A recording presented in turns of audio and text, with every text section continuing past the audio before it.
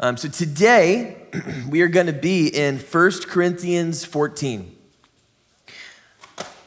I was raised it was really important to especially one of my grandmas, that I'm in church. Like, it was every Sunday. Some of my earliest memories is actually in this little church in Lakeside. I was building blocks with this other kid, and he kept knocking my tower over. Like, that's one of my earliest memories as a kid, is being frustrated at church. All right, so we've all had our frustrated church experiences. But I just grew up with the understanding that my worldview is God created the world, a real snake came into the world and tempted Adam and Eve, and that's where sin started, and I believe that, and I've always believed that, and it was almost easy for me to believe that, right? Because that's what happened. And then God comes and he speaks to Abraham. He makes Abraham a promise. God makes good on that promise. And that's what happened, and I believe it, and that's what happened. The Bible says it happened. And then God gives Pharaoh a dream.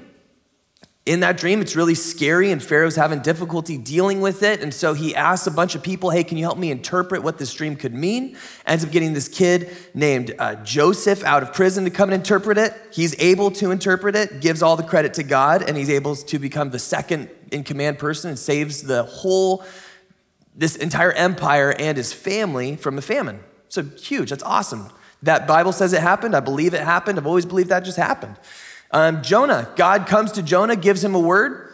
Jonah says, I'm not gonna do that, and tries to leave. So God bends nature to get his will to happen. I'll send a storm to come, and then a big old fish is gonna come and swallow you up and spit you out on shore. Just grew up, that's what happened. Like that, I just believe it. Okay, that's what happened. So I grew up knowing that God really does speak to people in really powerful ways. God is able to show up in a physical way if he so chooses and interacts with people. He wrestles with some people in the Bible. He stands face to face with some people in the Bible. God is able to practically be involved in people's lives, and God is able to prophetically be involved in people's lives. Over and over again in the Old Testament, you see God giving someone a prophetic vision or word, hey, this is going to happen.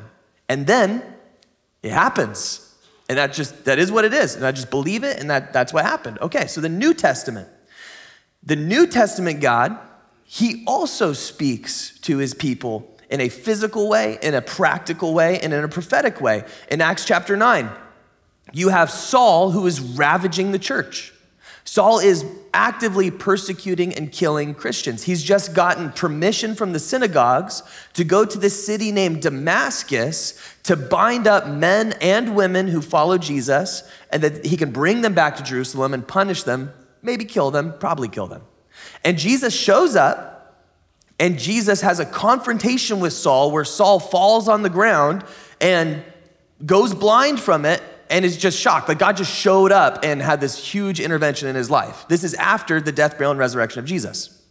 Okay, well then in that same chapter, in Damascus, where Saul was going to go persecute Christians, there's a Christian, which I think is kind of cool because they all knew that Saul was coming and he didn't leave. I just kind of think that's kind of rad. His name's Ananias, and he's in the city. God speaks to him, says, hey, there's a house down this way, and there's a man named Saul in it. You may have heard of him.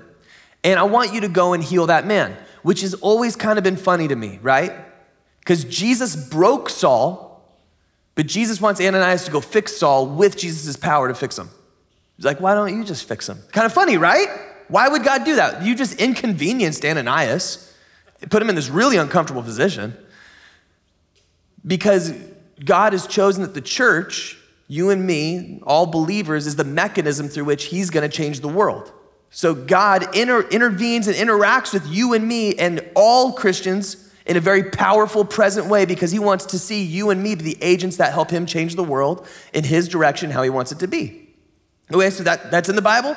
Believe it, that's how it is. In Acts chapter 11, you have, starting at verse 27, I'll just read it for you. It says, now in these days, prophets came down from Jerusalem to Antioch.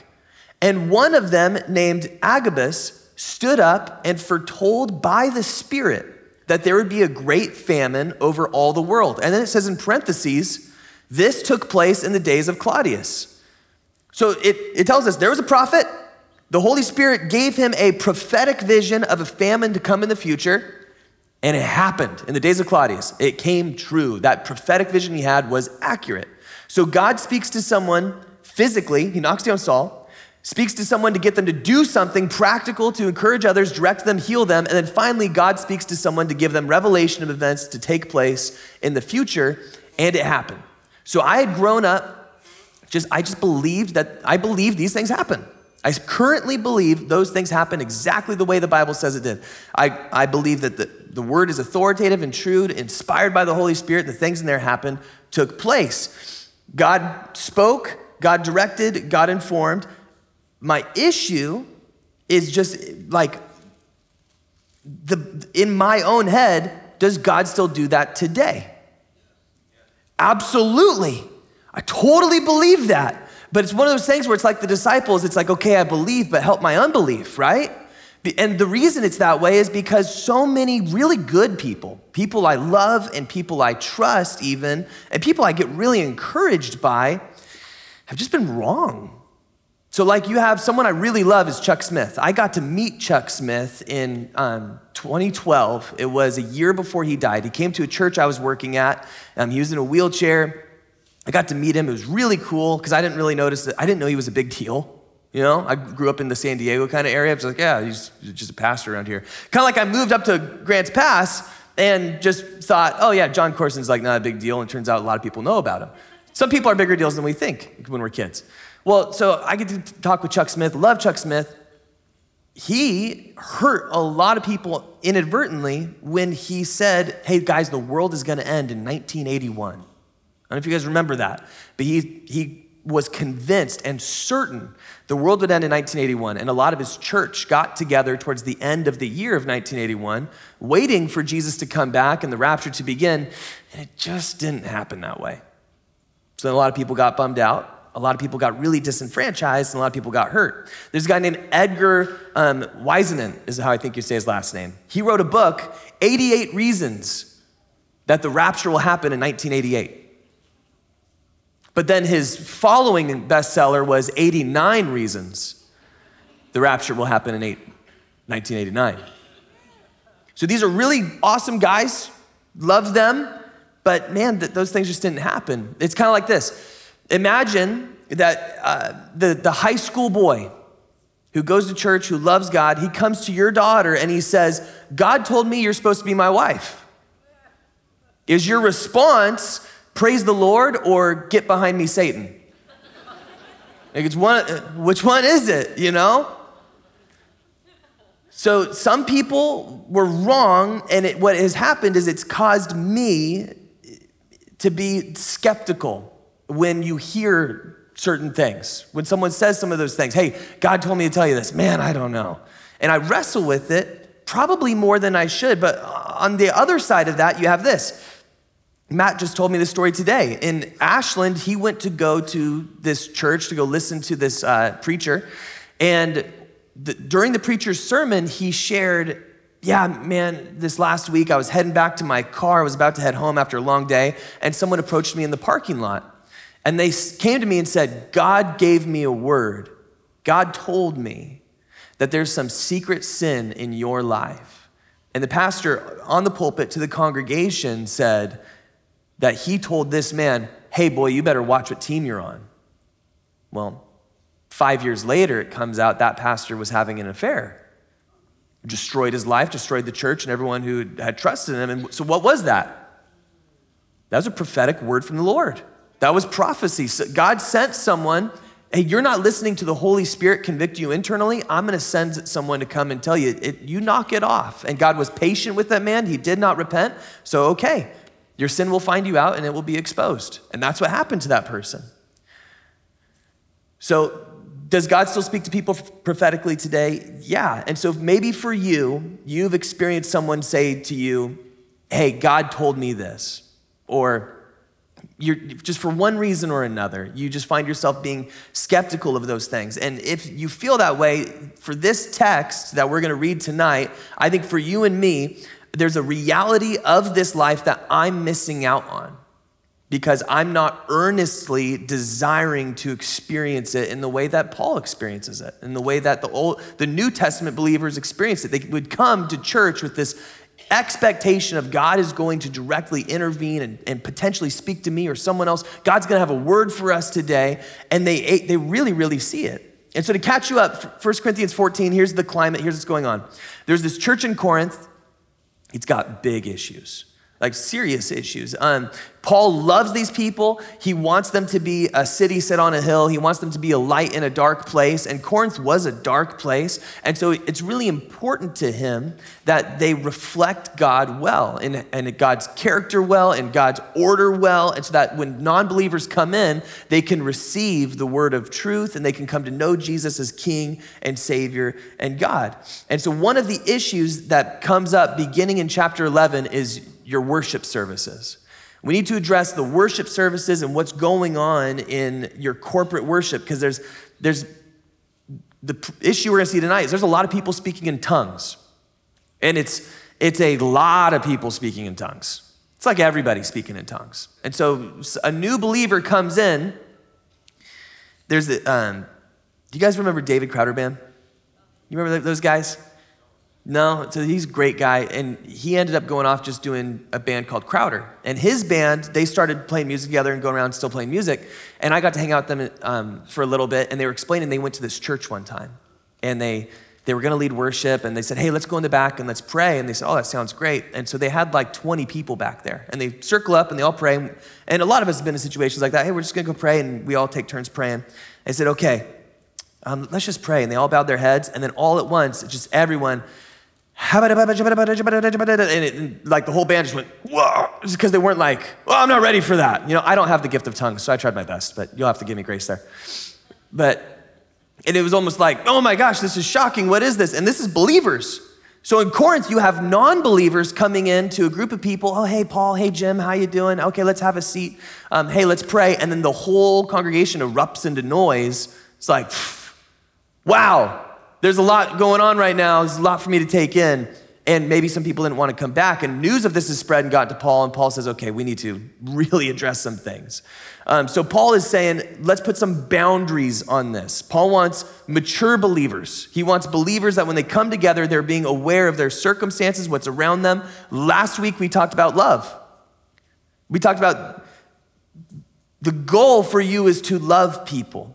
The goal of church is not for you to get your preferences and get things the way you want it. The goal of church is to have people come in and get to know Jesus and for us to celebrate in our life together, be encouraged, go out into the world and make disciples. Like that's what we're gonna be doing.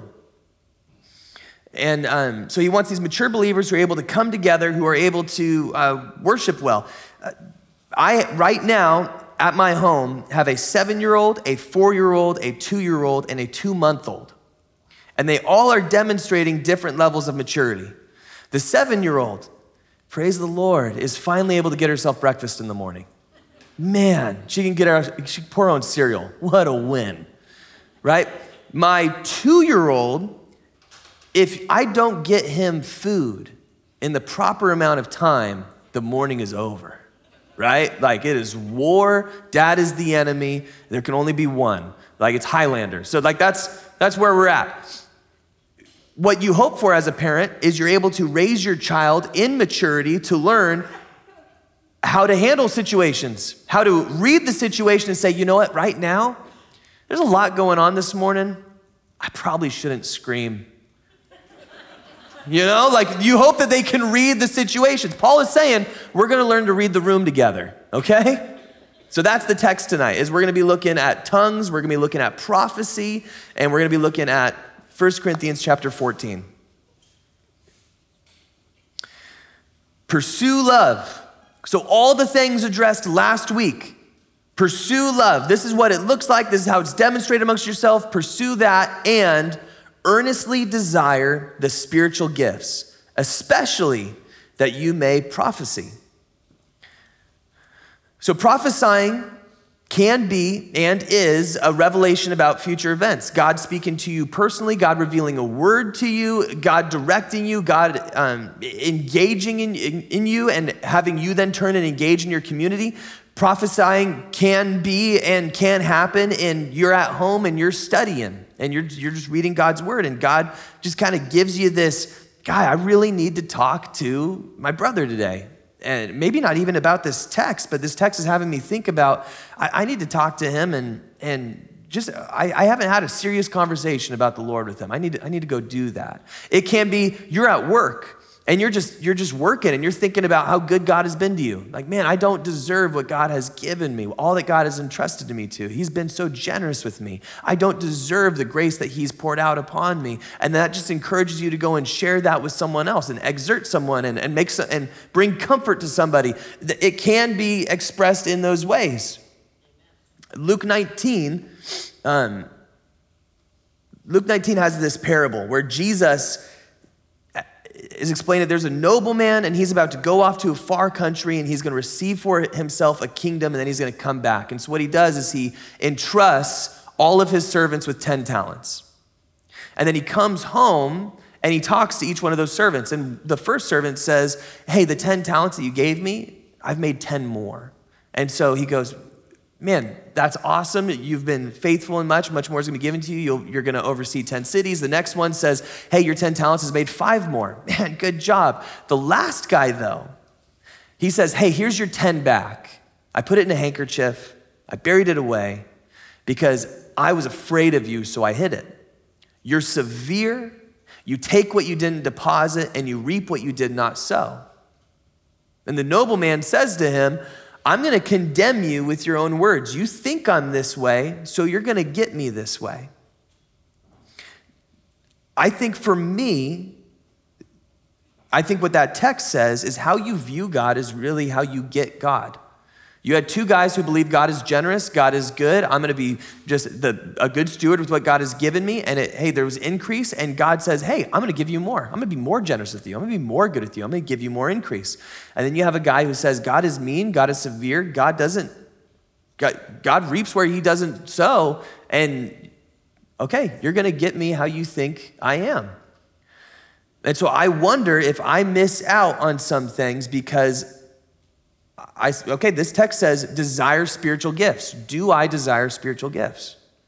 Do I desire things in a way that makes me even sometimes uncomfortable? Do I desire someone coming to me and bringing prophecy to me? What if the reason that I'm having a hard time desiring spiritual gifts is because I don't view God as a God who can or wants to communicate with me that way, so I miss out? I know he's able to. I know he has. I know that he's proven he can over and over and over and over and over and over and over again. But if someone comes up to me today, am I going to be open-minded to this might be God and test it in that way? And, we're not a super charismatic, or we're not super, there's like extremes, right? The extreme is the Pentecostal. We're not on that side where there's this, if you are actually filled with the Holy Spirit, the way that you prove it is you speak in tongues. And if you go on YouTube, you can take classes to learn how to speak in tongues, okay?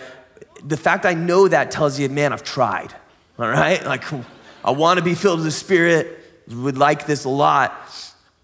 There's this belief that you have to do these things in order to be a really, really good Christian. All these people in Corinth, they really desire to be a really, really good Christian. They want to be filled with the Holy Spirit. They want to know God. They want to have God work in them. And so Paul is saying in this text, those are good things. You all are really speaking in tongues a whole lot. We're going to pull this down a little bit, but then there's something I really want you to do. I want you to desire these spiritual gifts, and we're going to lift those things up. So let's read as we see verse 2. For one who speaks in a tongue speaks not to men, but to God. For no one understands him, but he utters mysteries in the Spirit. So what speaking in tongues is it's this spiritual conversation between the person and God. The person sometimes doesn't even know what they're saying. They can't interpret it for someone else. I don't know what was spoken in that way, but it's my love language between me and God. And Paul is going to say in here, it's a really good thing. Paul does it more than any of them. Paul speaks in tongues in his personal relationship, his quiet time with Jesus. Paul says he does it a lot more than them. It's your spirit directly talking to God. And so verse 3, on the other hand, the one who prophesies speaks to people for their upbuilding and encouragement and consolation. The one who speaks in a tongue builds up himself, but the one who prophesies builds up the church. Now I want you all to speak in tongues, but even more to prophesy.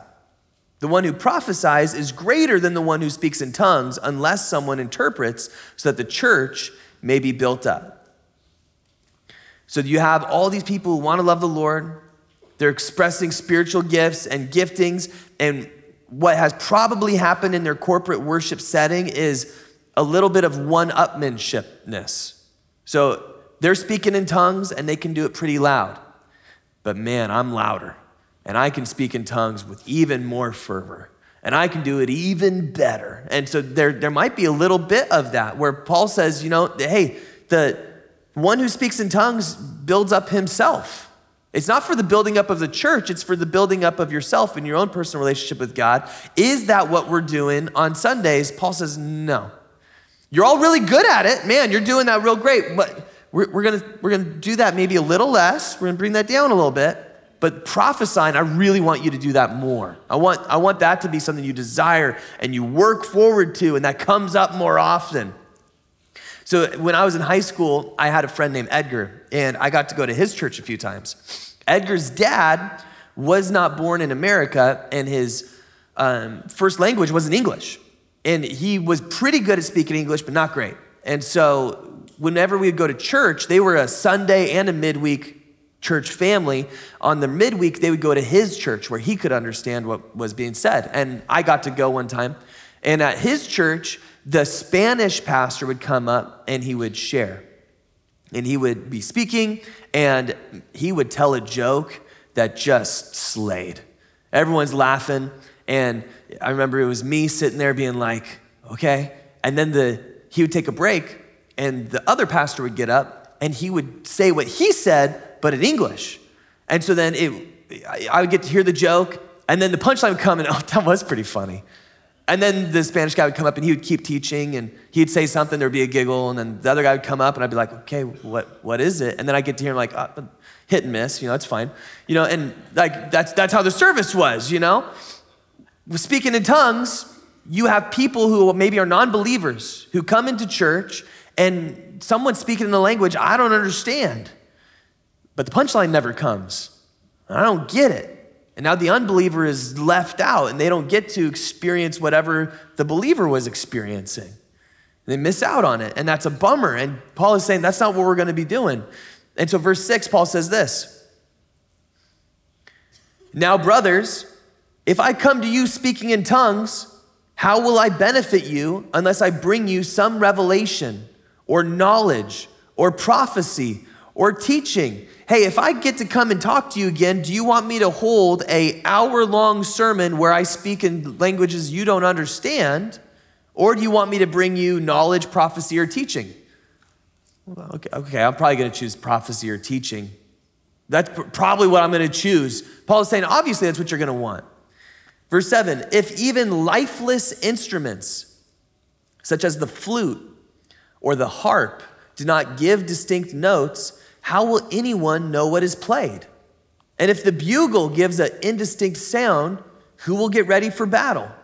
So with yourselves, if with your tongue you utter speech that is not intelligible, how will anyone know what is said?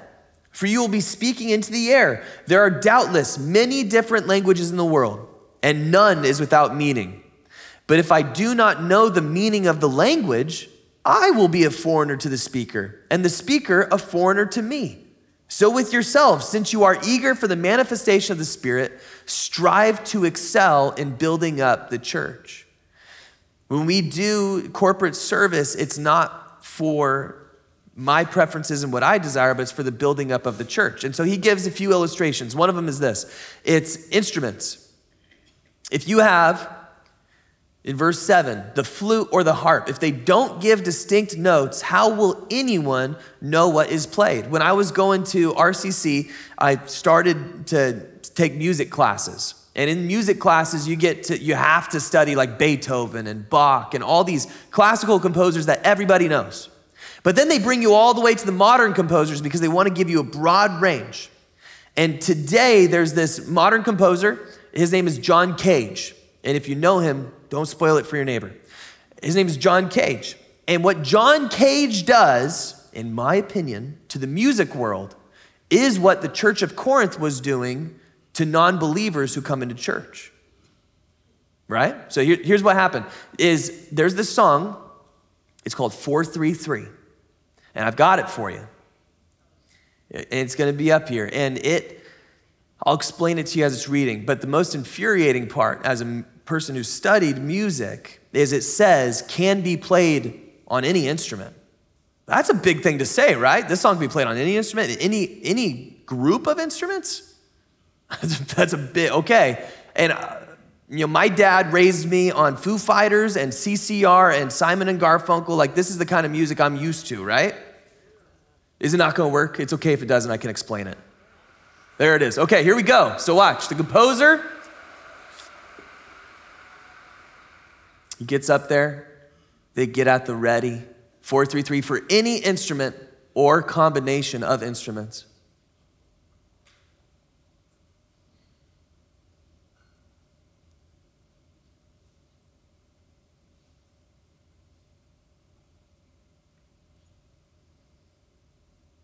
It didn't freeze, you could tell by them up there. So for 4 minutes and 33 seconds, the music is the sound in the room. If someone falls down on the way to the chair, that's the song. If there's a car crash outside, that's the music. As a music major, this drove me nuts. There's not many songs where I'm like, okay. Did you know you can listen to this on Spotify? Dude, did that drive you crazy? It's silence. He makes money off of nothing. My goodness. This is for someone who comes into this orchestra. Man, I'm gonna get to hear this brilliant composer. John Cage, he's everywhere. I didn't realize he was there. Okay, yeah, let's go listen. And he sits down and we're gonna listen. And they do this for 4.5 minutes.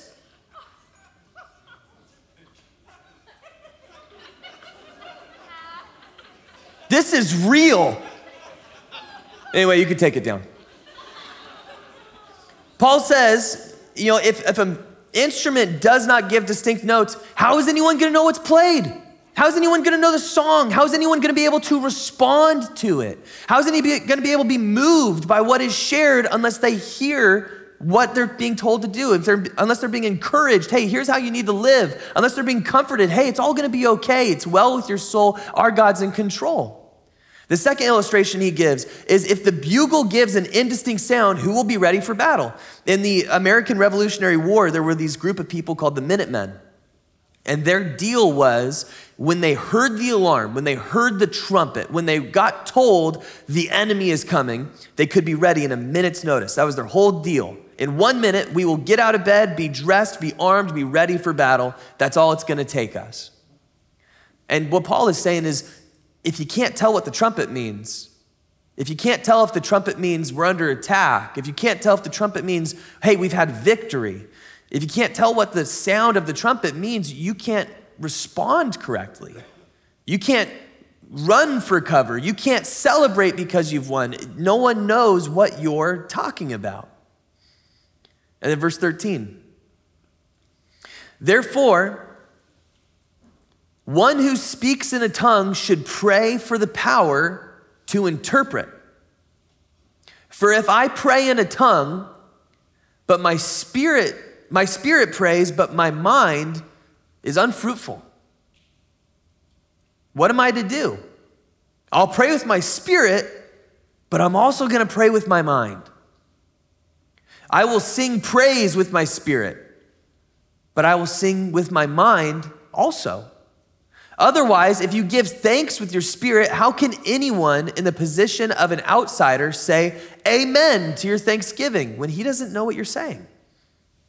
For you may be giving thanks well enough, but the other person is not being built up. I thank God that I speak in tongues more than all of you. Paul is writing this letter to this church taking a long time to address this subject because this church is out of control with the way that they speak in tongues. And Paul says, I do it way more than you. Isn't that crazy? Verse 18, I thank God I speak in tongues more than all of you. But verse 19, nevertheless, in church, I would rather speak 5 words with my mind in order to instruct others than 10,000 words in a tongue. You speak maybe in a day 10,000 words, the entire day.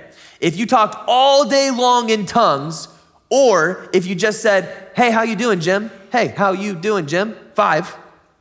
Paul says those 5 were more beneficial because the other person was able to be engaged, lifted up, comforted, encouraged. Those 5 would be better. Paul is saying we need to love people in how we do corporate worship. We need to be mindful of the non-believer. Paul says he speaks in tongues more than anybody. This is just something he does in his walk with the Lord, and he encourages them to do so as well, but be mindful. Can the other people that you're with say amen? Can they agree with you? Can they be encouraged? Can they be comforted? Can they be built up? Because that's what our goal needs to be. Verse 20, brothers, do not be children in your thinking. Be infants in evil, but in your thinking be mature. In the law, it is written, by people of strange tongues and by the lips of foreigners will I speak to this people. And even then they will not listen to me, says the Lord. Thus, tongues are a sign not for believers, but for unbelievers. So just maybe something to log away for later when someone says, I don't really know if you're got the Holy Spirit if you don't speak in tongues. You might just highlight that verse. Just have it in your pocket.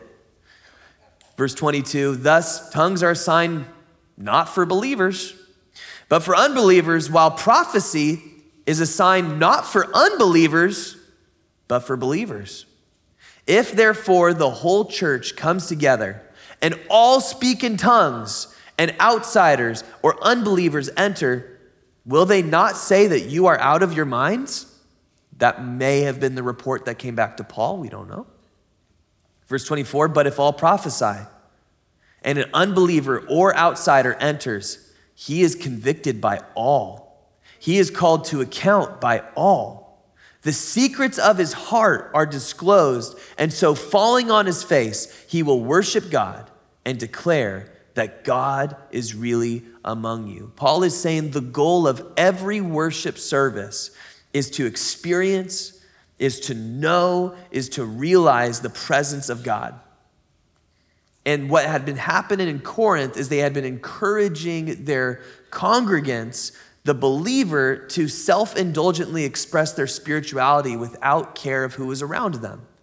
It's all about me and my walk with God and me experiencing my own building up. And Paul says, no, the goal is to realize the presence of God for every person who comes in. In doing so, the secrets of your heart, they're going to be laid bare. You're going to see how God's reality meets all the needs of your heart, and you're able to drink deeply of it because you're able to all come together and understand. And when a word of prophecy is shared, the non-believer is able to say, God was really in here. How many times, and it doesn't only happen in a sermon, but sometimes it happens in a sermon. How many times have you ever had an experience where you're sitting in church and you're just like, that dude was talking right to me? You can't tell me how many times I hear a husband and wife when they're on the way out of church being like, did you tell Matt? Right, we had a guy a few weeks ago who he really just felt like, man, I'm not welcome in church. I don't really feel like I want to go, but okay, I'm going to go. And he comes late to the 9 and he came right up to the doors and he said the pastor he wasn't looking at other people, man. He was looking right at the window, right at me. I'm like, I know for a fact that wasn't true. And then he goes and he sits back in his car and he came in for the 11 and just had he just realized the presence of God because he was in a sermon and he left having to say, God is really in that place. Paul is saying that's the goal. The goal is that people would say, God is really in this place, whether it's through just teaching, just study, just exhortation, or through prophecy, through a congregation of people who embrace God can speak to me, God can share a word through me for this person, and I'm going to seek that. And so verse 26, What then, brothers?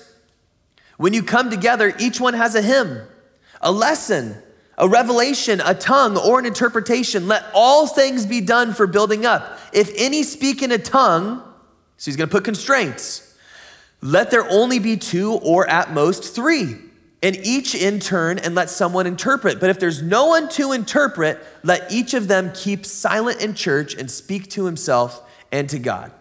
When you come together in church, if there's not an interpreter, and you really desire to speak in tongues, what does Paul say to do? Knock it off. Nope, we're not doing that today. You go sit and you talk to God. Don't talk to us. You talk to God. You quiet, talk to God. That's what Paul says right here. And so there's some on one side who would say, we don't want to limit the Holy Spirit. We don't want to limit the Holy Spirit and say only so many people can speak in tongues and it can only happen in this way. Who wrote this? The Holy Spirit. I mean, if you believe that the Bible is authoritative, it's the Holy Spirit who wrote this. Who put the constraints on the Holy Spirit? The Holy Spirit did. So I think he's okay with there only being 3. You're not limiting God. God said that's how I want it done. And so he's saying, privately, have at it. Go home, on the drive home, speak in tongues to your kids, whatever. But congregationally, if there's not an interpreter, knock it off. Calm down. We're not going to do that today.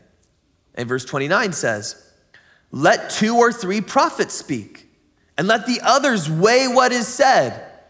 That when there's a moment of prophecy, when there's a person who says, man, God's really telling me this, it needs to be shared with someone who can evaluate it and say, that's really a word from the Lord. You need to share that corporately with the church. And if that's happening, a movement within the body, 2 or 3.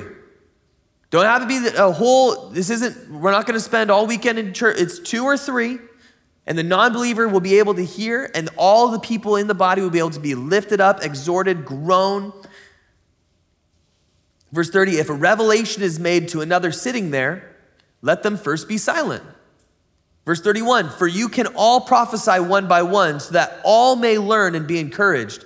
Verse 32, and the spirits of prophets are subject to prophets. For God is not a God of confusion, but of peace. God is a God of orderly praise. And what has been happening in this church is it's been a chaotic situation. So when they're having moments in church where someone's coming saying, hey, God told me that God wants you to give me your social security number and your mother's maiden name. And Paul is saying you need to be able to talk to an elder and say, hey, I think God is telling this man that I need to give him access to my bank accounts. And he's able to go, that doesn't line up with God's word. And you go, man, I didn't think so either. Thank you. And then you could say, that's not a word from the Lord. Or, hey, God is really telling me that this person is struggling and there's some major issues going on and it needs to be addressed. And then the elder is able to talk either to another person who has that same prophetic word or with that person, and then all of a sudden, stuff is able to come out. People are able to be convicted and say, God is really in this place. All their secrets are laid bare, and they're able to come to repentance and change direction. Paul is saying that's what we're supposed to be doing. That's what we're supposed to be looking for. And so I think next is verse 36, right? That's where 36 is where we're at. Is that what you're seeing, 36? That's where why are you laughing? Okay, the end of verse 33 says, as in all the churches of the saints. And then it goes to verse 34. But listen, so far, what have we been talking about? Orderly worship. This is what church looks like. Church is chaotic. Church is crazy. We're talking about orderly worship. This is the framework in which I want things to be done. 2 or 3, if there's no interpreter, no thank you. For prophesying, 2 or 3, let everyone evaluate it. Make sure it's really a word from the Lord. Don't just take it at face value. This is what we're doing in church. It's ordered worship. That is the framework in which we are speaking. We're still, context drives meaning. We're still in this context. We're still in the same breadth of conversation. Verse 33 just molds into verse 34. So just notice that as we read. Verse 34 says, the women should keep silent in the churches, for they are not permitted to speak, but should be in submission, as the law also says. I don't want to hear anything about it. Verse 35 says, if there's anything they desire to learn, let them ask their husbands at home, for it is shameful for a woman to speak in church. So some people take this and they say that women cannot speak in church because that's what it says, right? However, it makes it really difficult for women to be obedient to what Paul has already laid out in 1 Corinthians 11, where he talks about women praying and prophesying. Those are kind of mutually exclusive. It's kind of like inviting Justin into a conversation and not expecting Justin to dominate the conversation. They're mutually exclusive, right? I'm very loud, and I think I'm really funny. And so it comes out, and I talk a lot. And so those things can't go together. So here's probably what is happening, because we're talking about church. We're talking about the Sunday service. We're talking about coming together and praising the Lord and what that looks like. And Paul is addressing specific issues that are happening in this church. You guys are talking in tongues a whole lot. Let's tone that down and put constraints on it. And let's lift up prophesying. Desire spiritual gifts earnestly. Love that. Do that. Pull this one down. Desire this spiritual gift. Lift this one up a little bit. There needs to be some tension among those. Here's probably what was happening. In the Jewish synagogues, and honestly, in a lot of churches around the world today, you would not get to sit the way you're sitting right now with your spouse. If you're here with your spouse, it's women on this side and men on this side. And that's just what they do. That's just like, it's traditional. It wasn't weird. That's just how church was. And what was happening, I believe, is women would come and sit and men would come and sit, and the church would start first in tongues, and then the pastor would speak in Greek. And in Corinth, you're in a place kind of like New York, where it's people from all different languages, all different backgrounds, all different histories have come, and they're living in the same area, doing trade and doing life, and it's a major city. And so you have women who speak all different dialects from all different backgrounds without a formal education system for most. And so you would have women who would say, "What did he say?" to his husband. Or you would be like me and my young friend sitting in church when I don't understand the pastor. I'm gonna talk to my buddy, because I know he's gonna talk for another 15, 20 minutes before the guy I can understand can come up. And I'm not good at sitting still when I'm in high school. I'm not gonna sit still today, but I'm not gonna sit still when I don't even know what's going on. So I'm gonna talk to my buddy. There's probably a lot of crosstalk, a lot of chitter chatter, a lot of, I don't understand that, can you explain that? And so Paul says, hey, we're not gonna do that. If you have a question, you need to go talk to your husband. If there's a word you don't understand, write that down and then ask your husband at home, hey, when the pastor said palingenesia, I had never heard that before because it only comes up 2 times in the New Testament. Can you explain to me what palingenesia means? Because that's not one of the words we normally use a bunch. And he'd be able to say, oh yeah, I don't know what that means either. Let's go ask the pastor. Or yeah, I do know what that means. Here's what it means. In the middle of the sermon isn't the time to ask. I personally think that's what this is addressing, because it's in the context of ordered worship. Am I gonna use 1 Corinthians 14:34 as a fun text message to send to my mom sometimes? Sure. You know, I'm only human. But I do not believe that it's saying women can't talk. Because I just don't think that, it don't work. I'm laughing right now, it doesn't work. And just in the context, I don't believe that's what it's saying. And so then verse 36. Or was it from you that the word of God came? Or are you the only ones that is reached? If anyone thinks that he is a prophet or spiritual, he should acknowledge the things that I am writing to you are a command of the Lord. The restraints on tongues isn't Paul's opinion, isn't Paul's best guess. It's a command of the Lord. This is the final say. This is what it is. There's no reevaluating. This is what we're doing. And verse 38, if anyone does not recognize this, he is not recognized. So my brothers, earnestly desire to prophesy, and do not forbid speaking in tongues. He's not saying no tongues. He's saying really want to prophesy. Really pray for that. but don't deny the speaking in tongues. So it's before we were this, now we're trying to do this, or maybe this, maybe this. But all things should be done decently and in order. So practically, some things that for me as I was studying that I want to work on and take from this text, and maybe it will speak to you, is I don't believe that I go into enough situations in my life with the correct attitude. I don't believe that I go into enough situations where I go, today I'm gonna have an encounter with God. Today, someone has the potential to give me a word from God, or today God could potentially give me a word for someone else that may be prophetic. God may reveal to me information that I did not previously know that I need to share with someone else. God may do something that I am not ready to expect. And I believe you get God how you view God. However you view God's how you get God. And so do I view God as being a God who can do that? Yes. But it's one of those things of, okay, I believe, but help my unbelief. So personally for me, not in a chaotic, out of control way, but in an ordered, intentional, beautiful way, I want to come into more situations in my life expecting I'm gonna have an encounter with God today. So that's the first thing. Second is tongues. If you believe that you are supposed to speak in tongues, pray for tongues. It doesn't mean that you'll get it, but pray for tongues. And then pray that there be someone who can interpret it. Paul says there's a place for it. And what a bummer if we miss out because we start to think there's not a place for it. Paul says, no, there's a place for it. Don't say no speaking in tongues. Do not forbid speaking in tongues, but it needs to be ordered. There must be an interpreter, and it ultimately be used for the building up and edifying of the church. And lastly is prophesying.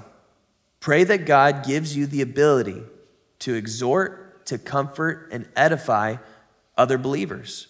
And pray for the opportunity to share that with them. What that looks like, I think, is different for every single one of us. But I believe that God can still equip and empower and give you and me those giftings today. And how you view God is how you get God. So let's pray, let's earnestly strive for those spiritual gifts, as Paul says. God, would you equip us? So Jesus, we want to be people who see you move. We want to be people who can help be a part of a group of believers that cause everyone who comes together to say, wow, God surely is in this place. Lord, help us to not be people who are overly skeptical and miss out on what you're doing, but help us to be people who rightly divide the word of truth. People who are able to evaluate prophecy by the scriptures and through your Holy Spirit to know what is a word from the Lord and what isn't. And Jesus, don't let us be people who miss out on what you want to do in Grants Pass. So if it's speaking in tongues, if it is interpretation, if it's prophecy, I pray that you would equip. I pray that you would give giftings. And I pray that we would be able to see the God who can work miracles move. It's in Jesus' name we pray. Amen.